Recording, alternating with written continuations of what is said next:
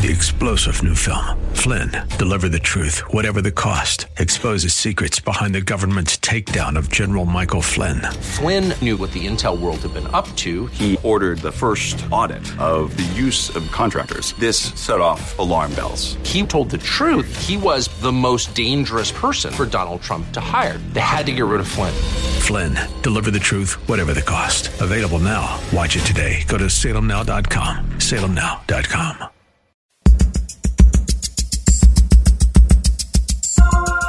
It's Lifeline with Craig Roberts. He's the host of Northern California's longest-running conservative talk show. He's a man with a message, a conservative with compassion. He's Lifeline's own Craig Roberts. Good afternoon, Northern California. Welcome. Just about 5 minutes after the hour of 5 p.m. as we welcome you to another edition of Lifeline. Keeping you company Monday through Friday at this time, as we typically do, addressing issues that impact your life, your world, and your Christian walk. Clearly, events in the world demonstrate that evil exists in the world, but some are questioning now. Well, if this be the case, then it clearly must be evidence that if God was so loving, he would not permit people to suffer evil of that sort. I mean, how can God allow this to happen to people that he claims to love? We'll talk tonight about some of the big myths concerning Christianity as we're joined by best-selling author Dr. Alex McFarland. He is a religion and culture expert, and his new book is called The God You Thought You Knew, Exposing the 10 Biggest Myths About Christianity. And Dr. McFarland, always a delight and an education to have you join us. Well, thank you so much. You're very gracious. It's an honor to be on. And no doubt you're hearing much as what we're hearing from a lot of people around the country that are trying to struggle, they're trying to make sense of what we saw in these heinous attacks in Paris last week. 129 lives claimed. And some would simply look at this and say, well, look, this shows that evil not only exists in the world, but raises a big question. If God is so loving, as so many Christians try to claim that he is, then he wouldn't allow this kind of evil to happen. He wouldn't allow this kind of a thing to befall people that he claims to love. Yeah, C.S. Lewis dealt with this more than 50 years ago in his very famous book, The Problem of Pain. Lewis said, what if God made the world such that if an assassin fired a gun at a person, God made the physics such that the bullet would turn to rubber and just bounce off.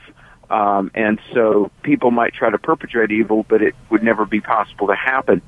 Lewis said, and I agree, that's just not how things are. We have a free will and we're moral agents. And the mere fact that God holds us accountable for what we do is proof that, we make moral choices, and we're in a world of sin. It's a fallen world. Now, the solution to that problem is Jesus Christ, and that our sins can be forgiven through Christ, what he did on the cross. Our lives and even our desires can be changed by God's work in us.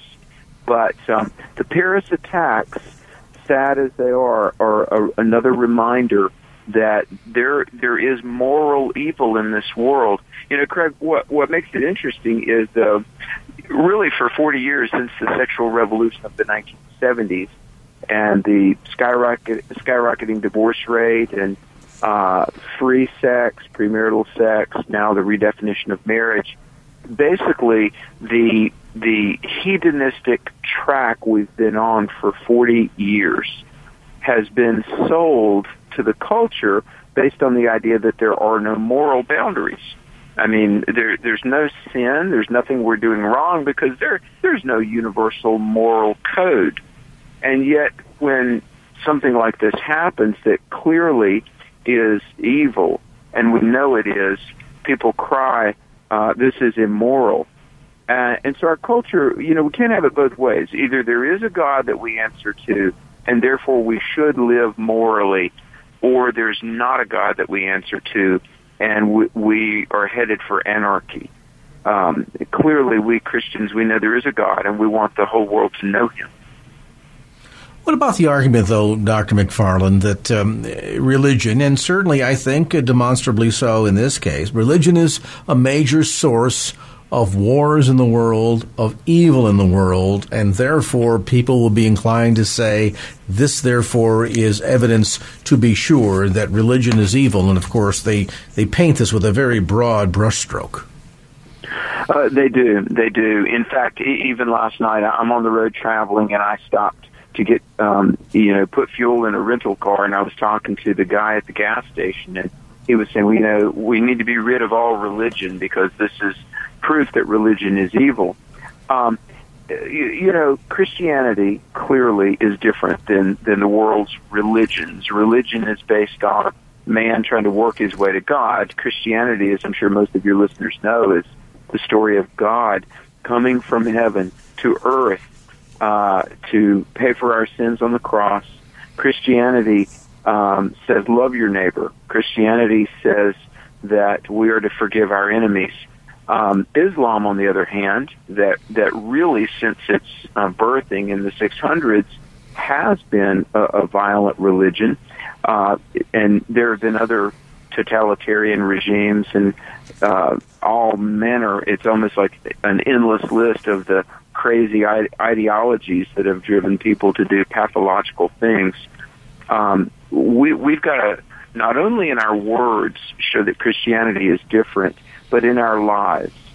And I will say this, and it's been my privilege to write on this extensively for the last 2,000 years.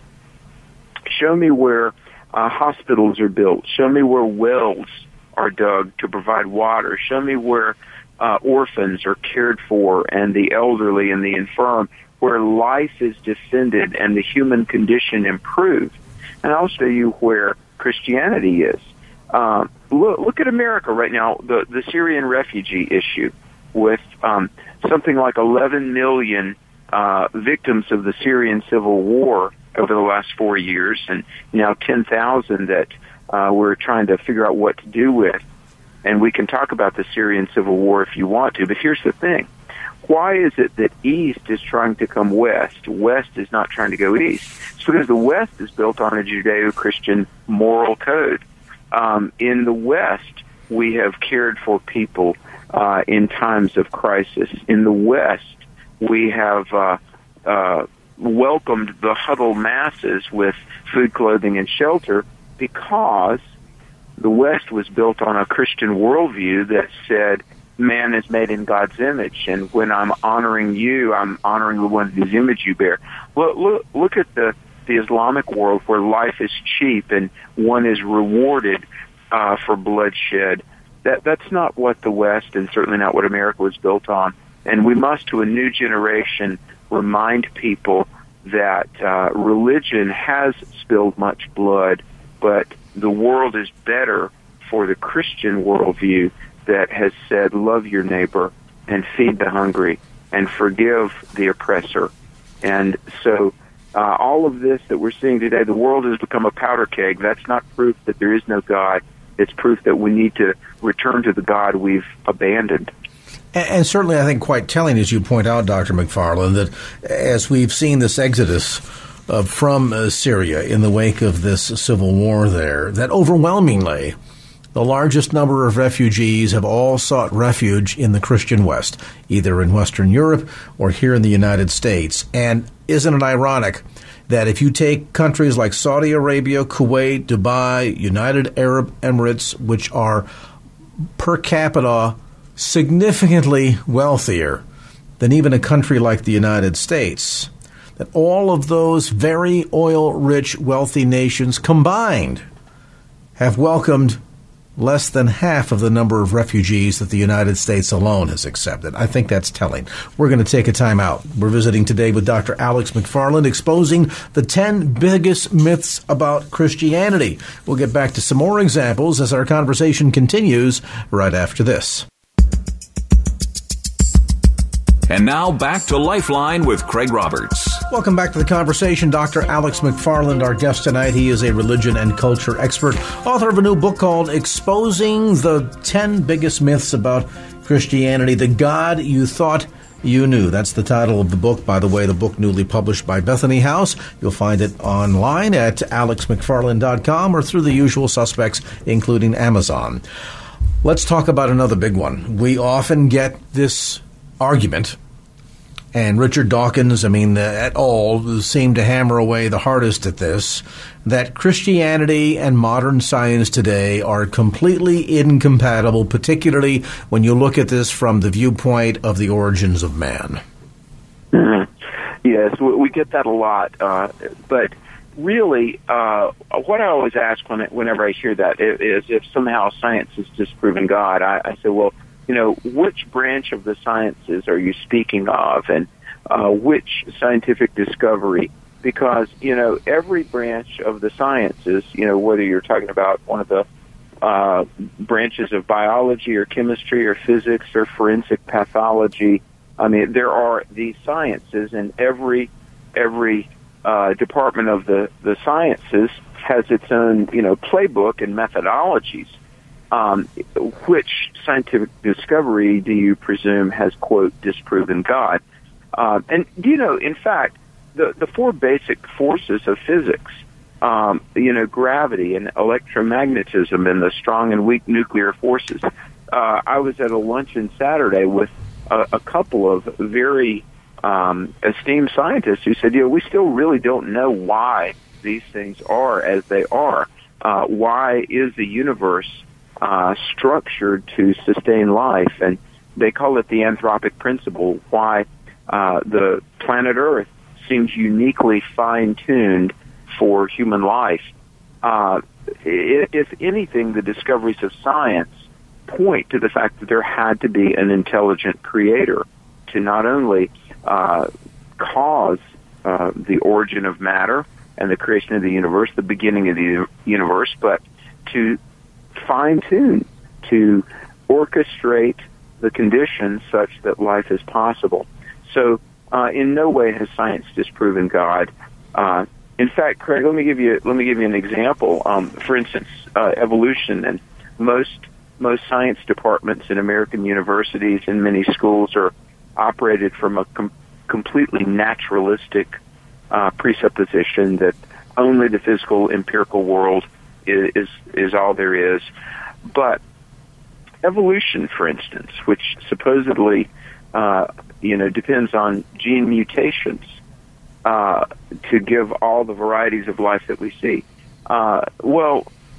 Gene mutations can rearrange the existing genetic material or cause loss of information, but a mutation doesn't add any new information to the genome.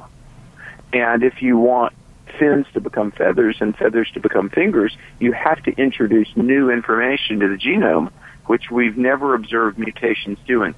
So naturalism, and specifically Darwinian evolution, is really a faith position because it's not observable. Never has been.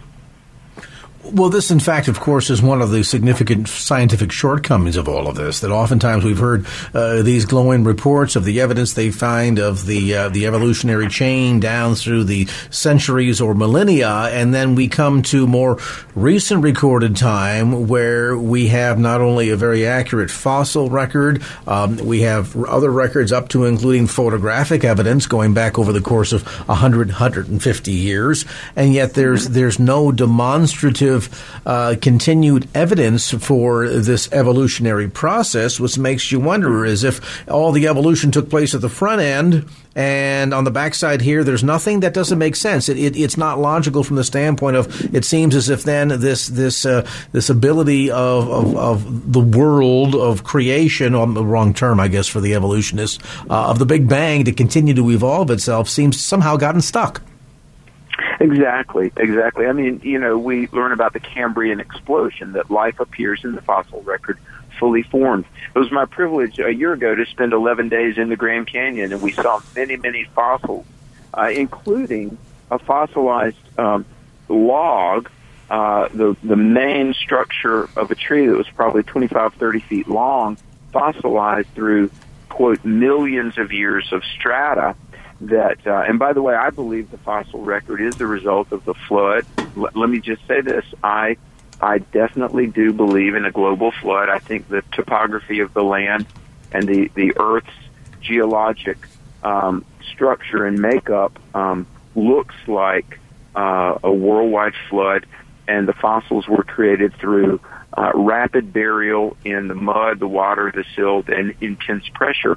But all of the fossils are always complete, fully formed organisms. The Cambrian explosion, life appears fully formed. And any of the so-called transitional forms that ostensibly were one species morphing into another, fragments of teeth, fragments of bone, this huge inference that I believe is imposed over fragments that have been found. And, it's funny how, entire creatures and villages have been constructed out of just some little fragments here and there. And there's wild disagreement and just much speculation about what this or that thing might have been. So the question is, has there ever been empirical, verified proof of evolution? And the answer is no. What's interesting is 156 years into Darwinism now, because, and by the way, I've got Origin of the Species and Descent of Man. I've got a second edition, Descent of Man, and I've got a sixth edition of Origin of the Species that in only 20 years after its first publication, it had been through 6 or 7 printings, very influential. And basically what we've had for a century and a half have been voices like Richard Dawkins that just insist Darwinism is a fact. To dare question it is ignorance or arrogance. But the evidence is not there. It's like Jerry Maguire, show me the money. Well, show me the evidence. And the evidence is just not there. Well, moreover, I mean, not only do we find this what appears to be, as you're suggesting, this jump in the fossil record that probably requires a greater degree of faith to accept all of that than it does to simply look at the biblical Genesis account of the origins of man. Then, too, I've always found it quite curious, and I have yet to have a humanist scientist be able to give me a solid answer for this, short of than just a lot of gobbledygook when I pose the question. So if we want to prescribe to the Big Bang theory that suggests that at one point this big explosion took place that created all matter, and you're telling me that out of this then, out of chaos came organization. Why is it there's only one record, according to what you're telling me, of that ever happening? When is the last time you read a story where somebody blew something up and out of it came a building or a bridge? Or a road was suddenly constructed once they've dynamited some rocks with TNT. The fact of the matter is there's no account anywhere of destruction, of chaos creating organization. That's a great point, Craig. I mean, we have never seen chaos be the mother of order. Something else that is, I mean, I know this is getting rather philosophical, and frankly, I appreciate the chance to talk this way, but we have never observed inanimate matter developing consciousness. Let's just say somehow there was a primordial soup, and we don't know where it came from or how it got there. And let's just say somehow some proteins and amino acids evolved and life somehow began. How did consciousness develop? Because, right now if I say 2 plus 2 and everybody thinks, okay, 4. All right, your brain with all of the neurons and synapses, there's the physical tissue that is your brain, but the thoughts that you're thinking and the reasoning, that's not the same as the tissue. So it's what scholars call the mind-body problem. We have a body, and even if by some, happenstance that evolved, what is the origin of consciousness? Richard Dawkins, a materialist, has no answer for the origin of consciousness. And then how did what we call individuation, how did multiple centers of consciousness develop? Because, you're Craig Roberts, you're thinking your thoughts, I'm Alex McFarland, I'm somebody different. There's no, from an evolutionary standpoint, there's no accounting for consciousness, mind, intelligence, personality. It's been said that man is a soulish creature. We're in an evolutionary mindset just a moist robot, but we're not that. There's something that is the real us beyond just the physical tissue. Sure, not only in terms of personality, but things like you're suggesting, like individual choice. I mean, is it conceivable for the bacterium flagellum just to one day wake up and say, you know what, we're not going to do this anymore. I think I'm going to go do something differently. Well, it just the reality is there's never any evidence anywhere for that ever happening. And you're right. It for Stephen Hawkins, Richard Dawkins, it provides a tremendous quandary, doesn't it? Well, it really does, and I'm glad you bring up the bacterial flagellum because there's what Michael Behe calls irreducible complexity, that you've got a motor, a shaft, a propeller, basically bushings, and all of these things at an infinitesimally small level in the cell. The bacteria has a propeller-like tail that can spin at 100,000 rotations per minute and then reverse direction in a fraction of a second. And if even one of the parts were not there, it would not be functional. So how did this irreducibly complex, it's like a mousetrap, 7 parts in a mousetrap. If you have even one of the parts missing, it's inoperable. So how did these parts evolve in the absence of the other? Because, see, all of the parts are interdependent. How did they evolve in the absence of the other? Listen, I've had debates and dialogues, and some of the hardcore evolutionists will say, well, it's an enigma. I'm like, okay, fair enough. Then you are a person of faith. If you're willing, all of the things that, you know, when your naturalistic worldview hits a wall and can go no farther, they'll say, well, it's an enigma. Okay, well, good for you. You certainly do have a lot of faith, because we've never seen something come from nothing. We've never observed chaos bring order. We've never observed inanimate matter develop consciousness. We've never observed information come from a non-intelligent source, and the DNA is information. So my point in this is it's much more plausible when we look at something like the Big Bang, and scholars wonder what was before the Big Bang. You know, there was an infinitely dense bit of matter and energy, and it exploded outward in all directions.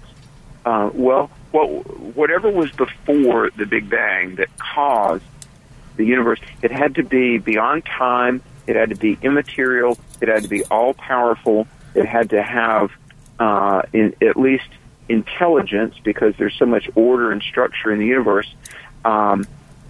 Many have said it has to be something analogous to a super intelligence.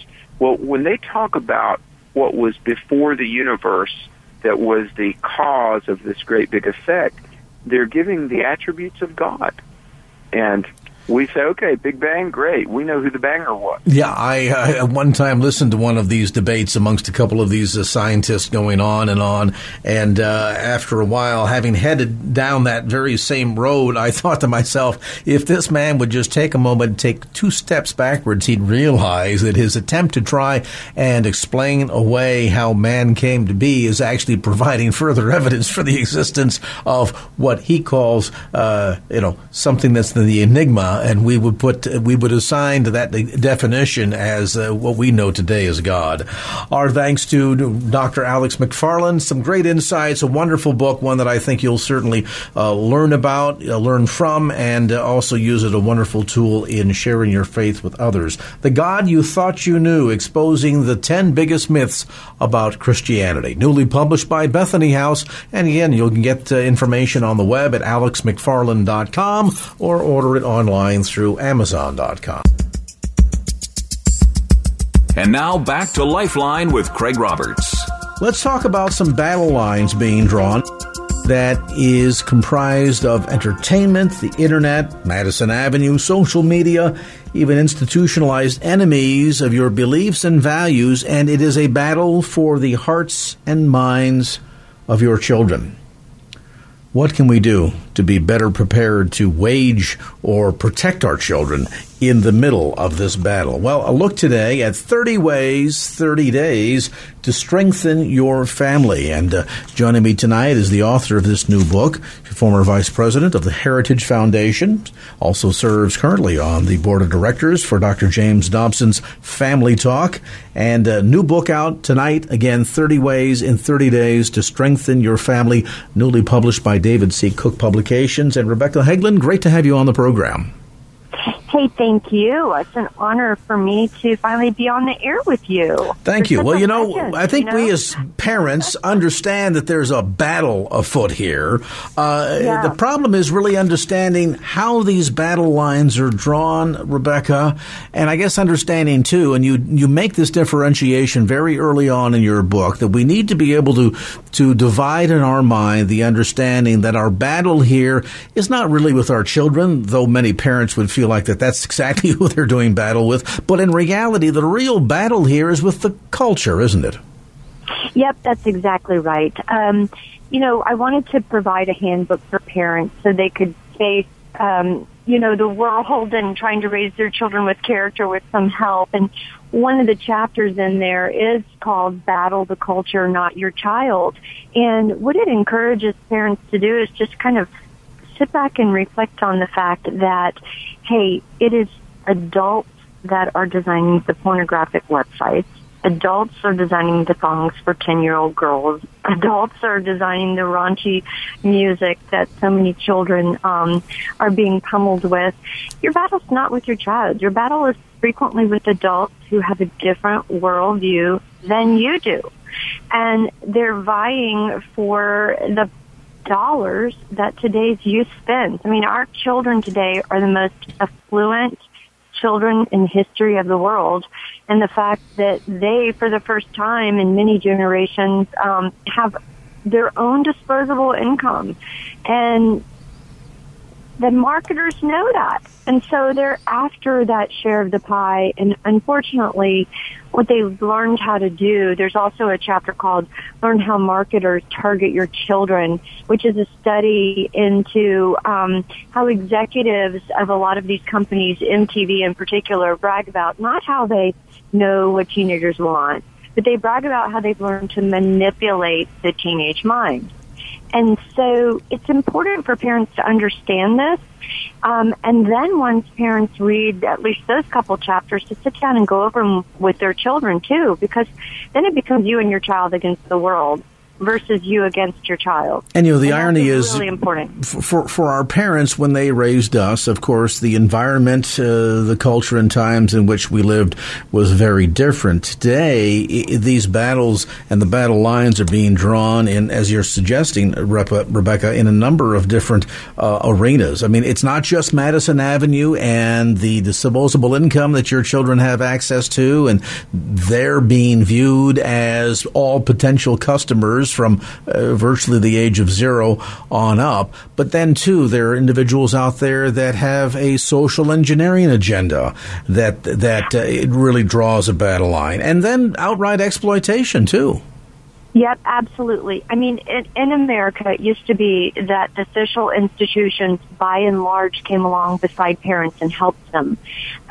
Today, you have a lot of educators, and certainly the NEA is driving a wedge between parents and their children, telling parents they're not smart enough, that, that they know better, the teachers know better, that you don't really have any rights once your kids go in the schoolhouse door. And even the medical profession has changed a lot in the fact they used to help support parents raise children of character. I actually have a story in there about taking my daughter, who was 12 years old, for a sports physical. And the female pediatrician, actually, after she did the physical, asked me to leave the room because she said she needed to talk privately with my daughter. And I go through the story of how I said, no, I will stay here for anything you have to say to my daughter. And to make a long story short, the point is that I did some research after that, and the American Academy of Pediatrics is actually encouraging doctors to ask parents to leave the room so the doctors can talk to the children about sexual information. And what the doctor was trying to share with my daughter is, hey, it's up to you to do what you feel. Some people believe sex is, only for marriage, but you get to decide that at 12 years old. And so this is a book that really shows how the social institutions are undermining parents and families, and what to do to fight back, and how to do so joyfully, I might add. And, of course, that is key, because at the end of the day, I think parents sometimes, we're busy with careers and responsibilities that parents have to pay the mortgage and pay tuition at school and do all of that. And then on top of it, trying to raise a child in an environment that is God-honoring with the kind of values that we'd like to see passed on to our sons and daughters. And sometimes I think parents grow weary in the middle of this battle, and all of a sudden now there becomes confusion. It seems as if we're battling our child, not battling the culture. So how do we differentiate between the two? And most importantly, how can we engage our child at a level in which we can really have not only effective communication, but also walk away with a sense that they're getting what we're trying to say, even with the so-called, gender or age gap. We're visiting today with Rebecca Hegelin. The book is called 30 Ways in 30 Days to Strengthen Your Family. And when we come back, we're going to talk about an important key as we kind of go over some of the highlights of the book, including this notion that just like soldiers at war, we ourselves must commit to this battle on behalf of our children daily.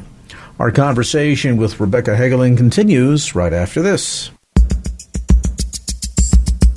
And now back to Lifeline with Craig Roberts. And as we're learning this afternoon from author Rebecca Hegelin and the new book she's written called 30 Ways in 30 Days to Strengthen Your Family, it's not the battlefield for the heart and mind of your child. It's the battlefields, plural, be it media, advertising, social engineering, those that would literally prey upon your children in the arena of sex trade, pedophilia, even the pressure that they receive from their peers, all comes together to conspire against the parent who's really trying in this day and age to train up a child in the way that he or she should go and have love and respect and live to a set of moral codes or moral values that you and your faith have established for your son or daughter. And, of course, one of the issues at play here is that, as I mentioned before the break, Rebecca, parents can get weary and tired, but this is much like a real war, isn't it, in that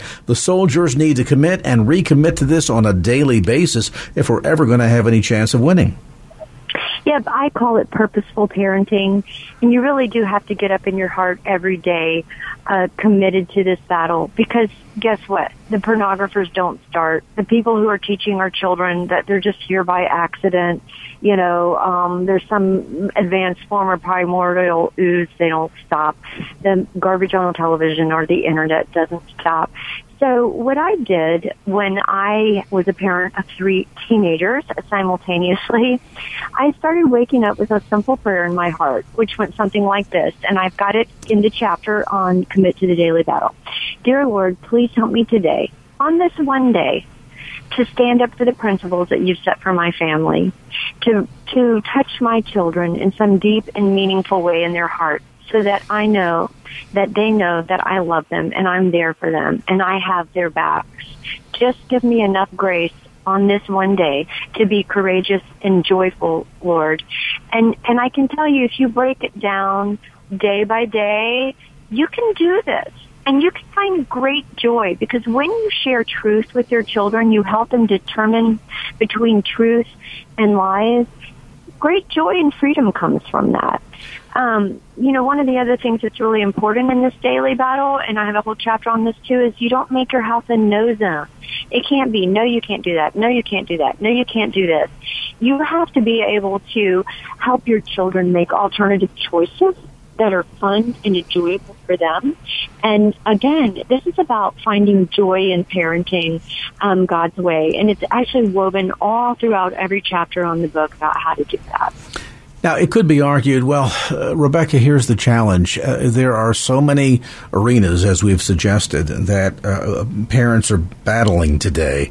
My goodness, how could I ever hope to inoculate them against everything that's out there? And I guess that's the difference between teaching them item by item versus equipping them with the ability to think on their own based on a set of moral guidelines and standards that would serve as the compass or the guidelines for them, so that when they run into things that are not good and not healthy for them, be it the source of the internet, television, social media, whatever, that they've got the capacity to be able to engage in some judgment call on their own.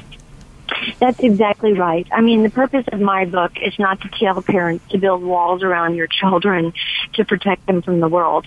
Number one, that's a bad idea. Number two, you can't do that. You do exactly what you just said. It's about developing in them an internal moral compass and showing them how to use it. Because your children are going out into the world every day. In just a few short years, they're going to be walking down that graduation aisle and out your door. And, you know, our children are not always going to make the right choices, but my husband and I determined they are going to know the difference between right and wrong. They're not going to leave our house wondering what is right, and they're not going to leave our house believing in all the lies that the culture is trying to teach them. And it makes them stronger, and it makes them really protecting them from a lot of the negative consequences that their peers are going to be suffering. If you teach them these strong moral principles when they're young and do it every day.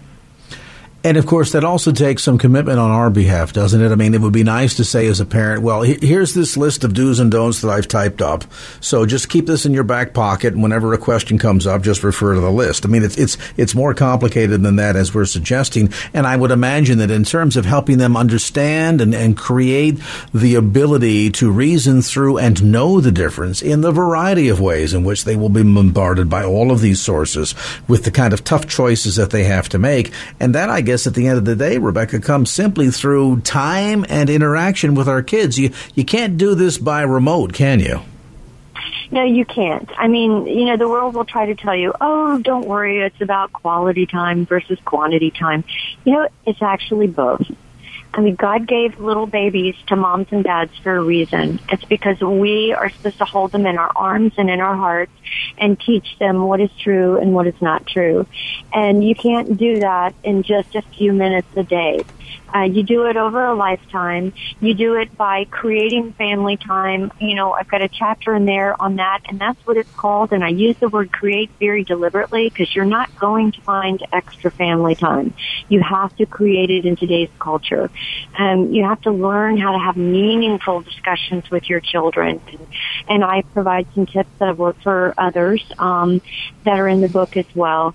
And again, you know, when children are in a home where they know mom and dad are committed to them, where they understand, you know, where the boundaries are and what the foundation is, children, study after study reveals they're happier, they're healthier emotionally, they're less likely to be involved in drugs or sexual activity outside of marriage. There's just 1,001 reasons why you should be engaged in purposeful parenting and starting afresh and anew tonight if you've not done that before. And going back to my notion that a simple list of do's and don'ts is not going to cut it, is modeling important here so that as the child watches you make the decisions and go through just day-to-day household life and what it means to be a parent, and the child is watching you, is it important that you're modeling consistency in terms of setting the example?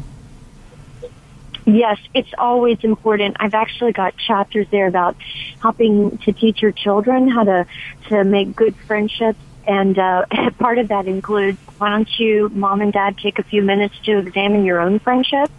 Your children are watching the friends you choose. There's information there. You know, a lot of people worry about their kids dealing with peer pressure. Well, that a lot of moms and dads don't deal too well with peer pressure ourselves. And so there's information there, kind of look like a little workbook at the end of each chapter to help parents kind of get their own house in order and realize that they do have to set that a good example. And your children are really, they're dying for you to do that. They're just waiting for you to step up to the plate and really practice what we preach. And again, a lot of joy comes from when you do that and live that way. And Rebecca, I would imagine they're probably watching a lot closer than we would suspect. In other words, the inconsistency of saying to a child, it's not okay to steal gum, walking through the five and dime store. Does it even exist anymore? It's not okay to steal gum. So you're trying to instill in your child the notion that it's not okay to steal. And then for your child to overhear a conversation between you and your spouse about how you've underreported, some side income from your income taxes, they're going to catch on to those things, aren't they? Oh, they're totally going to catch on to those things. And, when you tell your child, if you get a phone call and you say, tell them I'm not here, and you think, oh, that's just a little white lie, a lie is a lie. And your children are learning from you. And they know that, oh, mom and dad tell me it's wrong to lie, but they lie to their friends. So it really starts with examining, your own heart and home and mom and dad sitting down and realizing, if we've made mistakes, it's okay. We're going to start over. One of the things I find that's so sad is parents of teenagers, oftentimes they'll hear me speak and they'll think beginning, oh, it's too late. I've done it all wrong. And my answer to that is, as long as there is breath in you, there's always a chance to repair and restore and make stronger a relationship in your life. And along with that, our kids are looking for heroes. In a day and an age when there are so many anti-heroes out there, wouldn't it be nice, whether you're starting when, the kids are 6 days old, 6 years, or, they're in your 60s and you're in your 80s, to be able to have a son or a daughter say, Mom was my hero, Dad is my hero? Oh, my goodness, it's so important. And again, I have another chapter on that because today hero is confused with sports star, right? Oh, yes. Or movie star or recording star. And it's very important to teach our children what makes a real hero and what a hero is so that they can learn to do heroic things in their own life. A hero is most oftenly described as somebody who makes sacrifices on behalf of another. And we need to teach our children that and find heroes in your own family to start with. Maybe you had a great grandfather or grandfather who has served in World War II, or maybe you have a friend whose son is a soldier in Afghanistan or something. Look for heroes close to home.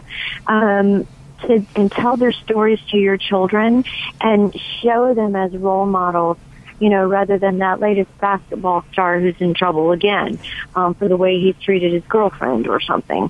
Very important for our kids to understand that. Yeah, and helping them to understand the difference, as Rebecca points out. Newsflash for a lot of kids and parents out there, Kim Kardashian's not a hero. Kanye West is not a hero. But there are plenty of heroes out there, and you can start influencing your child in a big way to become a hero in their eyes as well, no matter when you start. And I think that's an encouraging message that Rebecca Hegelin has shared with us today. The book is called 30 Ways in 30 Days to Strengthen Your Family. And what's great about the book is it's pretty interactive, and a lot of the sort of the backside to all of these insights are followed up on by Rebecca's daughter. And so you get a chance to kind of see the parental perspective, child's perspective, what all that means, and how that dialogue, how that interaction, how that quality time can come about. The book again, 30 Ways in 30 Days to Strengthen Your Family. Its author, our guest on this edition of Lifeline, Rebecca Hegelin. Rebecca, thanks so much for your time today. The book, by the way, published by David Cook, available in bookstores throughout the San Francisco Bay Area. You'll find it at the usual suspects, Amazon.com, as well as on Rebecca's website, theresurgent.com. That's theresurgent.com. 3-star general Michael J. Flynn, head of the Pentagon Intelligence Agency, knew all the government's dirty secrets. He was one of the most respected generals in the military. Flynn knew what the intel world had been up to. He understood its funding. He ordered the first audit of the use of contractors. This set off alarm bells. The explosive new documentary, Flynn, Deliver the Truth, Whatever the Cost, uncovers the facts behind this scandal. Flynn told the truth. He was the most dangerous person for Donald Trump to hire. I find out the worst enemy that I'm going to face in my life is right here in America. They took my assessment and they wanted me to change it. And I was like, I'm not changing it. They had to get rid of Flynn. With in-depth interviews, archival footage, and never-before-seen personal records of the man behind the headlines. I just felt like I was drowning. Flynn, Deliver the Truth, Whatever the Cost. Available now. Watch it today. Go to salemnow.com. salemnow.com.